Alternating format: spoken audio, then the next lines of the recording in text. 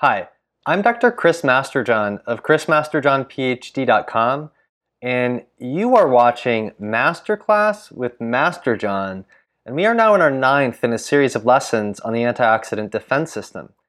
And we're now going to take a brief break from looking at the components of the system, and we'll look at its clinical application to non-alcoholic fatty liver disease, a disease that affects an estimated 70 million Americans and is thus extraordinarily relevant. But this is also a good breaking point because, first of all, we're now at the point where we're going to transition between the antioxidant system proper and how the system of energy metabolism supports it. And this is also a topic where I have a good knowledge base to work on because my graduate lab when I was pursuing my PhD worked with green tea and fatty liver disease, and I did some work on this myself. Non-alcoholic fatty liver disease, or NAFLD, is separated into two main stages called steatosis and NASH. And what you see on the screen is a healthy liver progressing to steatosis, which is simple fat accumulation, then progressing to non-alcoholic steatohepatitis, which is abbreviated NASH or NASH, and then to cirrhosis, which is one of the really serious complications. These first two stages are fully reversible. In the first stage, you have fat accumulation. If you simply reverse the causes of the fat accumulation will reverse. The second stage can be thought of as taking that fat accumulation and lighting it on fire. So steatosis is laying down of the kindling and the firewood. NASH is lighting the fire. This is oxidative stress and inflammation.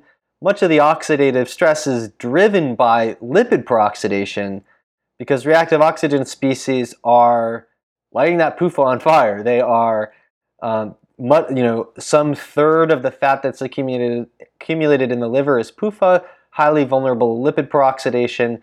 Lipid peroxidation ensues and engages in a vicious circle with inflammation and oxidative stress. That is also reversible, but in the process of NASH, the oxidative stress and inflammation causes damage to the liver that can initiate fibrosis, or the laying down of scar tissue.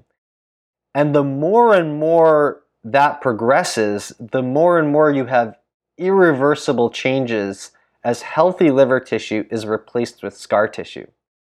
And you can get cirrhosis, you can get liver cancer, and you can get liver failure. When we say that this affects 70 million Americans, we mean everything to the right of this first stage. Progressively, lower numbers will be affected by NASH and then by the more serious complications.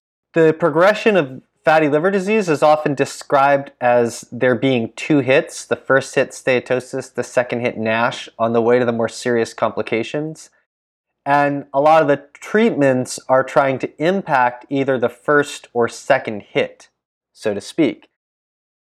However, we have to appreciate the fact that if you accumulate fat in your liver cells, that in itself is associated with metabolic dysregulation and cardiovascular disease. And since the liver is the metabolic hub of the body, the central organ of detoxification, playing so many central roles, there are probably many reasons for why fat accumulation in the liver would be associated with disease risk. However, we could take one simple thing to explain a large chunk of that. And that is that if you look at liver cells under a microscope, when they've accumulated triglycerides, the nuclei of those cells are flattened. That's because the triglycerides take up so much room that there's not even room left for the nuclei of those cells. Imagine what that does to your glycogen storage. Those are the cells that you store glycogen in. So if the fat is taking up so much room in the hepatocytes that it's smushing and flattening the nuclei, you can bet your bottom dollar that cell doesn't have room for glycogen storage. And if you are decreasing your ability to store glycogen, how are you going to maintain stable blood sugar through the course of the day and overnight when your primary means of maintaining stable blood sugar in between meals is to access your hepatic glycogen? So it's no wonder that even simple fat accumulation would be associated with metabolic dysregulation. And we should regard the 70 million Americans and many others across the world that have steatosis, we should regard that as a problem that itself needs a solution. Fatty liver disease is strongly associated with obesity and insulin deficiency in type 1 diabetes and insulin resistance in type 2 diabetes. And you can see on the screen a basic diagram of why insulin is important. Insulin promotes the storage of fat in adipose tissue instead of the blood and the liver. Insulin causes the uptake of triglycerides from the blood into the adipose tissue and suppresses the release of free fatty acids from the adipose tissue into the blood. If you have obesity, obesity itself overwhelms the storage capacity of adipose tissue, which leads to more triglycerides and free fatty acids in the blood. But if you have insulin resistance or deficiency for any reason, that, independent of the amount of fat you have stored, is going to also increase the amount of free fatty acids and triglycerides in the blood. The more fat you have circulating in the blood, the more exposure the liver has to that fat. In addition, the liver is exposed to fat that comes in directly from the diet, and it's exposed to fat that can be synthesized from carbohydrate, especially sugars that contain fructose, or ethanol, the alcohol that we drink to get drunk. And out of those, dietary fat is much more important simply because de novo lipogenesis, the synthesis of fat from non-fat precursors, is a minor pathway in humans.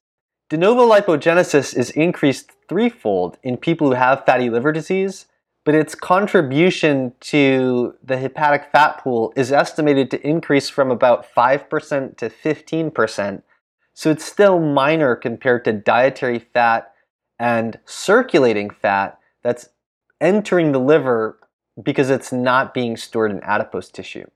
In addition to controlling the flux of fat through the body, insulin improves antioxidant capacity in part by increasing the synthesis of glutathione, so that would also be compromised in someone who has insulin deficiency or insulin resistance.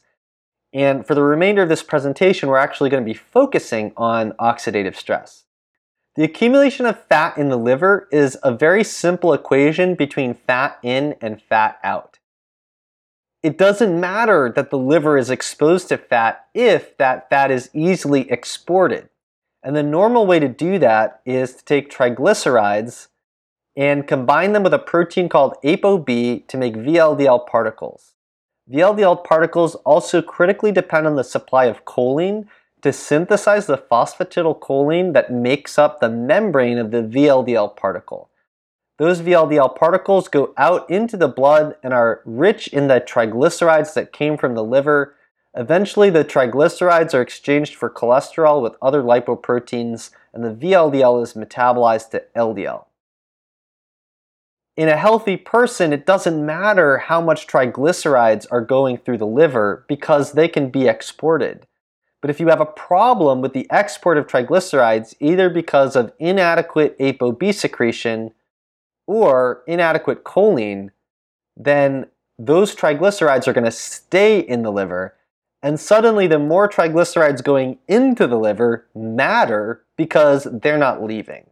The data shown on the screen show the ApoB secretion rates of a small number of lean people, obese people without fatty liver disease, and obese patients with NASH. You can see the total amount of ApoB secreted over the course of several hours. And the big noticeable trend is that the lean and obese people without NASH are up here, whereas the obese people with NASH are down here, and they have a much lower ApoB secretion rate. In fact, the patients with NASH had 27% of the total ApoB secretion as the lean and obese subjects without NASH. That means that their ApoB secretion was cut by 3/4. Now, this could be due to choline deficiency, but as I'll show you in the next slide, it could also be due to oxidative stress. The data on the screen are from an experiment where the cells of animals were isolated and they were exposed to conditions of oxidative stress and antioxidant protection to see how that would impact ApoB secretion. On the top we have T-bars, which is a laboratory assay that is used to estimate lipid peroxidation. On the bottom we have the rate of ApoB secretion from those cells. The experimental conditions were to use bovine serum albumin, or BSA, as a control, and to add DHA, an omega-3 fatty acid with 6 double bonds that's very vulnerable to lipid peroxidation, as a cause of oxidative stress. Then, to protect against oxidative stress, they used one of two treatments, either desferrioxamine, or DFX, which is a chelator of iron, or vitamin E.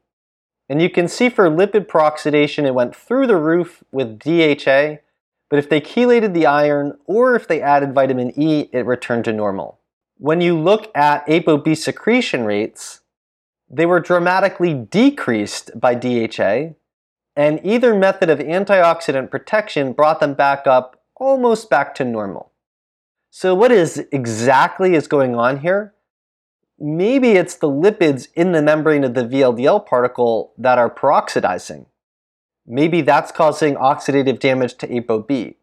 Whatever it is, oxidative stress in the liver causes a massive decrement in ApoB secretion.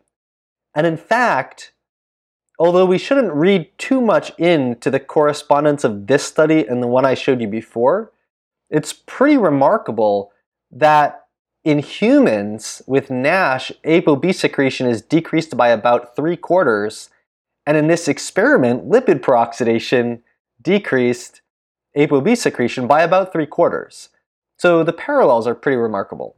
This shows that oxidative stress impairs hepatic secretion of triglycerides and thereby contributes to the first hit of non-alcoholic fatty liver disease, which is simple steatosis.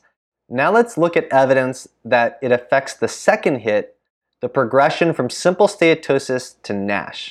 The data on the screen are from mice fed a methionine and choline deficient diet, or MCD diet. Methionine is a precursor to choline, and choline is needed for hepatic export of triglycerides. So an MCD diet makes the mice profoundly deficient in choline by cutting down both the choline and its precursor, so that the mice are unable to export any triglycerides from their liver. And these mice then, regardless of where the fat comes from, whether it's synthesized in the liver or whether it comes from adipose tissue or dietary fat, they can't export triglycerides from their liver, so all of them, regardless of what they're fed, should have very fatty livers. In making all of the mice have fatty liver, they then manipulated the type and amount of fat in the diet in order to see what impact they have on the second hit of fatty liver disease, the progression from simple steatosis to the oxidative stress and inflammation that characterizes NASH. And they used the standard MCD diet, which uses corn oil as the fat, and they replaced it with either a low-fat diet or replace the corn oil with tallow or coconut oil. As you go from corn to tallow to coconut, the tallow is lower in PUFA, the coconut oil is even lower. On the left you see T-bars, a marker of lipid peroxidation. On the right you see reduced glutathione. You can see that the MCD corn oil diet caused lipid peroxidation to go through the roof, The low-fat diet protected against that, but the tallow was even better and the coconut oil was best. Indeed, look at the coconut oil. It's brought lipid peroxidation back down to the level of the control animals. On the right is reduced glutathione. It's the mirror image of the lipid peroxidation. The corn oil diet causes a big decrease in reduced glutathione, and then the low-fat diet offers some protection. The tallow is even better. The coconut oil is best.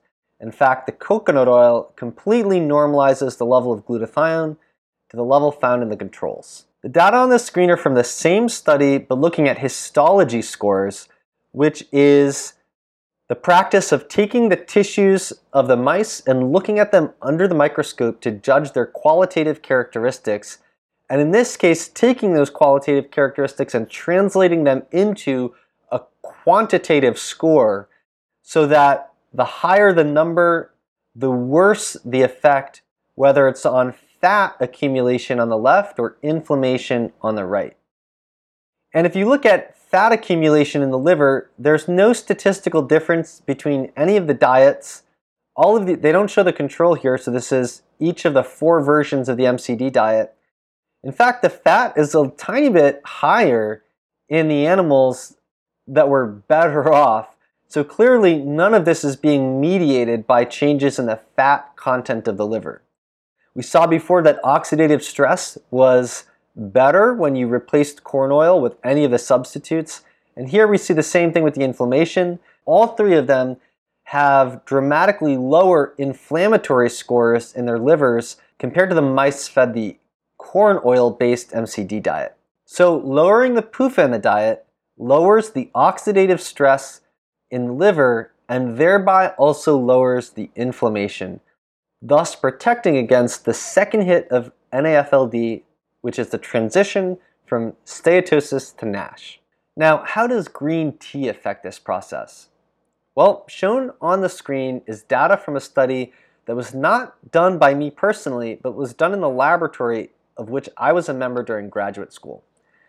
And you can see histology slides of the livers of lean mice in the upper left compared to OB mice, which are mice that genetically lack leptin, a hormone that's important to regulating appetite and energy expenditure. The OB mice become spontaneously fat regardless of their diets and develop fatty liver disease. And you can see that in this slide by looking at these very large white blotches, which are lipid droplets in the livers that are largely absent in the left. If you add 0.5% green tea extract, the lipid droplets begin to break up, and if you increase that to 1%, they largely disappear, becoming almost like the livers of the genetically normal lean mice. So green tea extract protects against the first hit of NAFLD, the development of simple steatosis. The data that are on the screen now look at the second hit of fatty liver disease, oxidative stress and inflammation. 4-HNE is shown on the left. This is a marker of lipid peroxidation. NADPH oxidase activity is shown on the right. Although NADPH oxidase activity causes oxidative stress, the activity of that enzyme is a marker of inflammation because the immune system is what's making the NADPH oxidase. Now you can see that lipid peroxidation increases in the OB mice, and green tea extract brings it back down to normal. Inflammation increases in the OB mice. Green tea extract brings it back down almost to the level of the normal controls. Thus, green tea extract protects against not only the first hit, but also the second hit of non-alcoholic fatty liver disease in OB mice. That is, it protects against the oxidative stress and inflammation that characterizes NASH. Well, how did green tea protect against oxidative stress and inflammation? By acting as an antioxidant or a hormetic pro-oxidant? Let's take a look at glutathione. Shown on the screen is the total glutathione across the different groups of animals. You can see that the total glutathione in the liver decreased in the obese animals, but if they were fed green tea extract, you had a dose-dependent normalization of that. But was that reduced glutathione or oxidized glutathione? Well, shown on the screen are GSH on the left and GSSG on the right. Unremarkably, the GSH shows the same pattern where it dips in the obese mice, but green tea normalizes it. What's remarkable is that the GSSG shows the exact same pattern. That suggests that it's a matter of synthesis rather than recycling or sparing from oxidation. If green tea was helping to recycle glutathione, then it should help convert GSSG to GSH, and there should be less GSSG and more GSH. If it were sparing glutathione from oxidation, it should prevent GSH from becoming GSSG, and again, there should be more GSH and less GSSG with green tea. Instead, what we see is that GSH and GSSG follow the same pattern. So here's what I think is going on. The obese animals, partly due to insulin resistance in their livers and partly due to oxidative stress depleting glutathione, have less GSH. In previous lessons, we talked about how glutathione isn't just an antioxidant and isn't just a detoxifier, but the glutathione redox status, measured in millivolts, which is equally impacted by the total amount of glutathione and the GSH to GSSG ratio, is a key regulator of many proteins under the control of glutathione. So when the GSH is decreasing, the liver has to try its best to maintain a normal redox status of the glutathione pool, and one of the main tools in its kit to do that is to spit GSSG out into the blood. By getting rid of GSSG, the liver will modify the GSH to GSSG ratio in a way that compensates for the decrease in GSH. And so what you see then is that GSSG is decreased for that reason. But when you supply the green tea, it improves the synthesis of glutathione.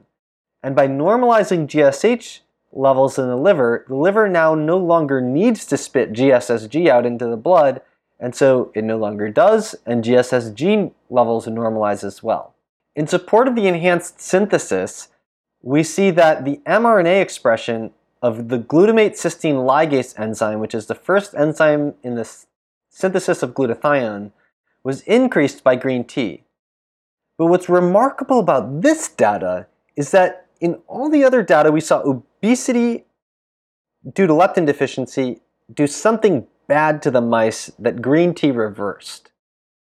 Here we break rank with that whole string of observations, and what we see is that there was a small increase in glutathione synthesis caused by genetic obesity, and that was massively enhanced by the green tea extract. So, obesity and leptin deficiency in the genetically leptin deficient animals, this is leading to oxidative stress that's upregulating glutathione synthesis, but not enough to compensate for all the stress on the livers. Then green tea comes in and, acting as a pro-oxidant that oxidizes the thiol groups of KEAP1 to allow NRF2 to be released and translocate into the nucleus where it can upregulate glutathione synthesis, green tea does all that and massively enhances the signal to increase glutathione synthesis. So it's doing the same thing to glutathione synthesis as the oxidative stress caused by the obesity. However, the oxidative stress caused by the obesity is doing more damage than NRF2 upregulation. The green tea extract is doing more NRF2 upregulation than any damage it's causing. So there's net detriment caused by leptin deficiency, obesity, and fatty liver, net benefit caused by the green tea extract. So let's try to put this into the broader context of research that's been done. We also know that green tea extract or its catechins protect against non-alcoholic fatty liver disease in other animal models that include other genetic abnormalities, choline deficiency, and diet-induced obesity. Green tea also has other mechanisms not discussed in this presentation. It has independent anti-inflammatory mechanisms, and it also decreases the absorption of practically everything from the intestines. If you want to make green tea extract look bad, you would point out that it decreases the absorption of nutrients. If you want to make it look good, you point out that it decreases the absorption of toxins. Among the nutrients, that includes micronutrients like vitamins, but it also includes macronutrients like glucose. So green tea extract included in the diet is going to decrease the caloric load of the diet. So it's very difficult to tease apart the exact mechanisms by which green tea is operating. All that said, I provided you with clear mechanistic evidence that it's affecting both the first and second hit of fatty liver disease, and that it's impacting oxidative stress and inflammation in part by upregulating NRF2 and having a hormetic effect that improves glutathione synthesis. So even though there are many mechanisms that could be operating, clearly the hormetic mechanisms are part of that picture.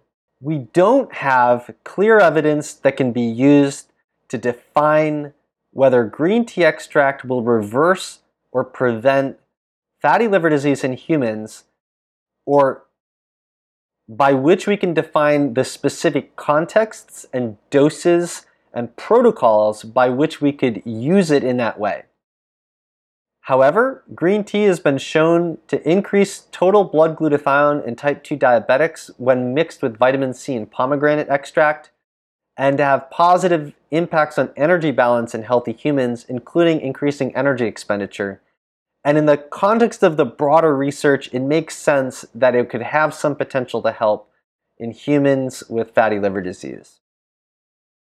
Further, observational studies show that in Asia, where green tea intake is very common, people who drink more green tea have lower risk of cardiovascular disease and metabolic dysfunction, altogether suggesting that green tea is, on the whole, beneficial.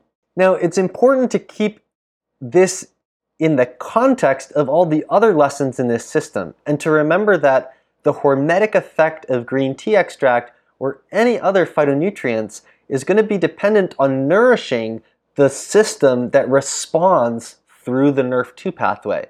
So we can't neglect the amino acids that are needed to synthesize glutathione, the minerals that are needed as cofactors for the antioxidant enzymes.